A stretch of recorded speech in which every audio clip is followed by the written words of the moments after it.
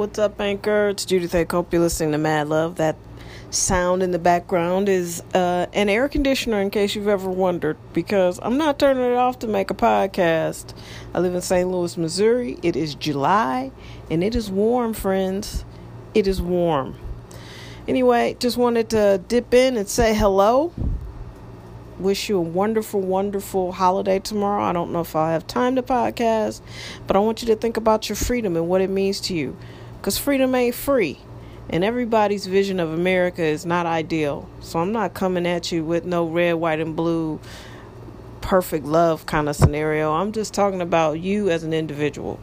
Because the reality is, what you look for, you will find. If you want to see every police brutality video ever made, you can find that. You know, if you want to find every racist or perceived to be racist interaction against black people on the internet, you will find that. If you want to find racism against white people, perceived racism, you will find that. And I think Facebook is just hijacking our brains and doing some weird shit to it. And I say that, out of love, because I love the technology. I love being able to find people that I haven't talked to in years and connect with them on Facebook. If only it stayed that way. It turns into some other shit because, people can be depraved. And someone has figured out, wow, if they keep liking all these police brutality videos, miraculously, they'll just keep showing up in their newsfeed because that's what they like.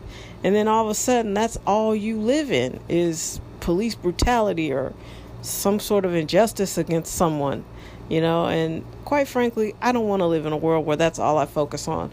And I'm going to put a challenge to you. I'm going to test how free your mind is actually. If the news were all good, if one day you should turn on the television and everything you heard was just good news, like just good stuff to make you smile, heartwarming shit, you know what would happen? You'd get bored and you'd turn the TV off, because that's how we're wired now. Everybody wants to hear what's bad. People aren't really interested in what's good. Well, I'm challenging you.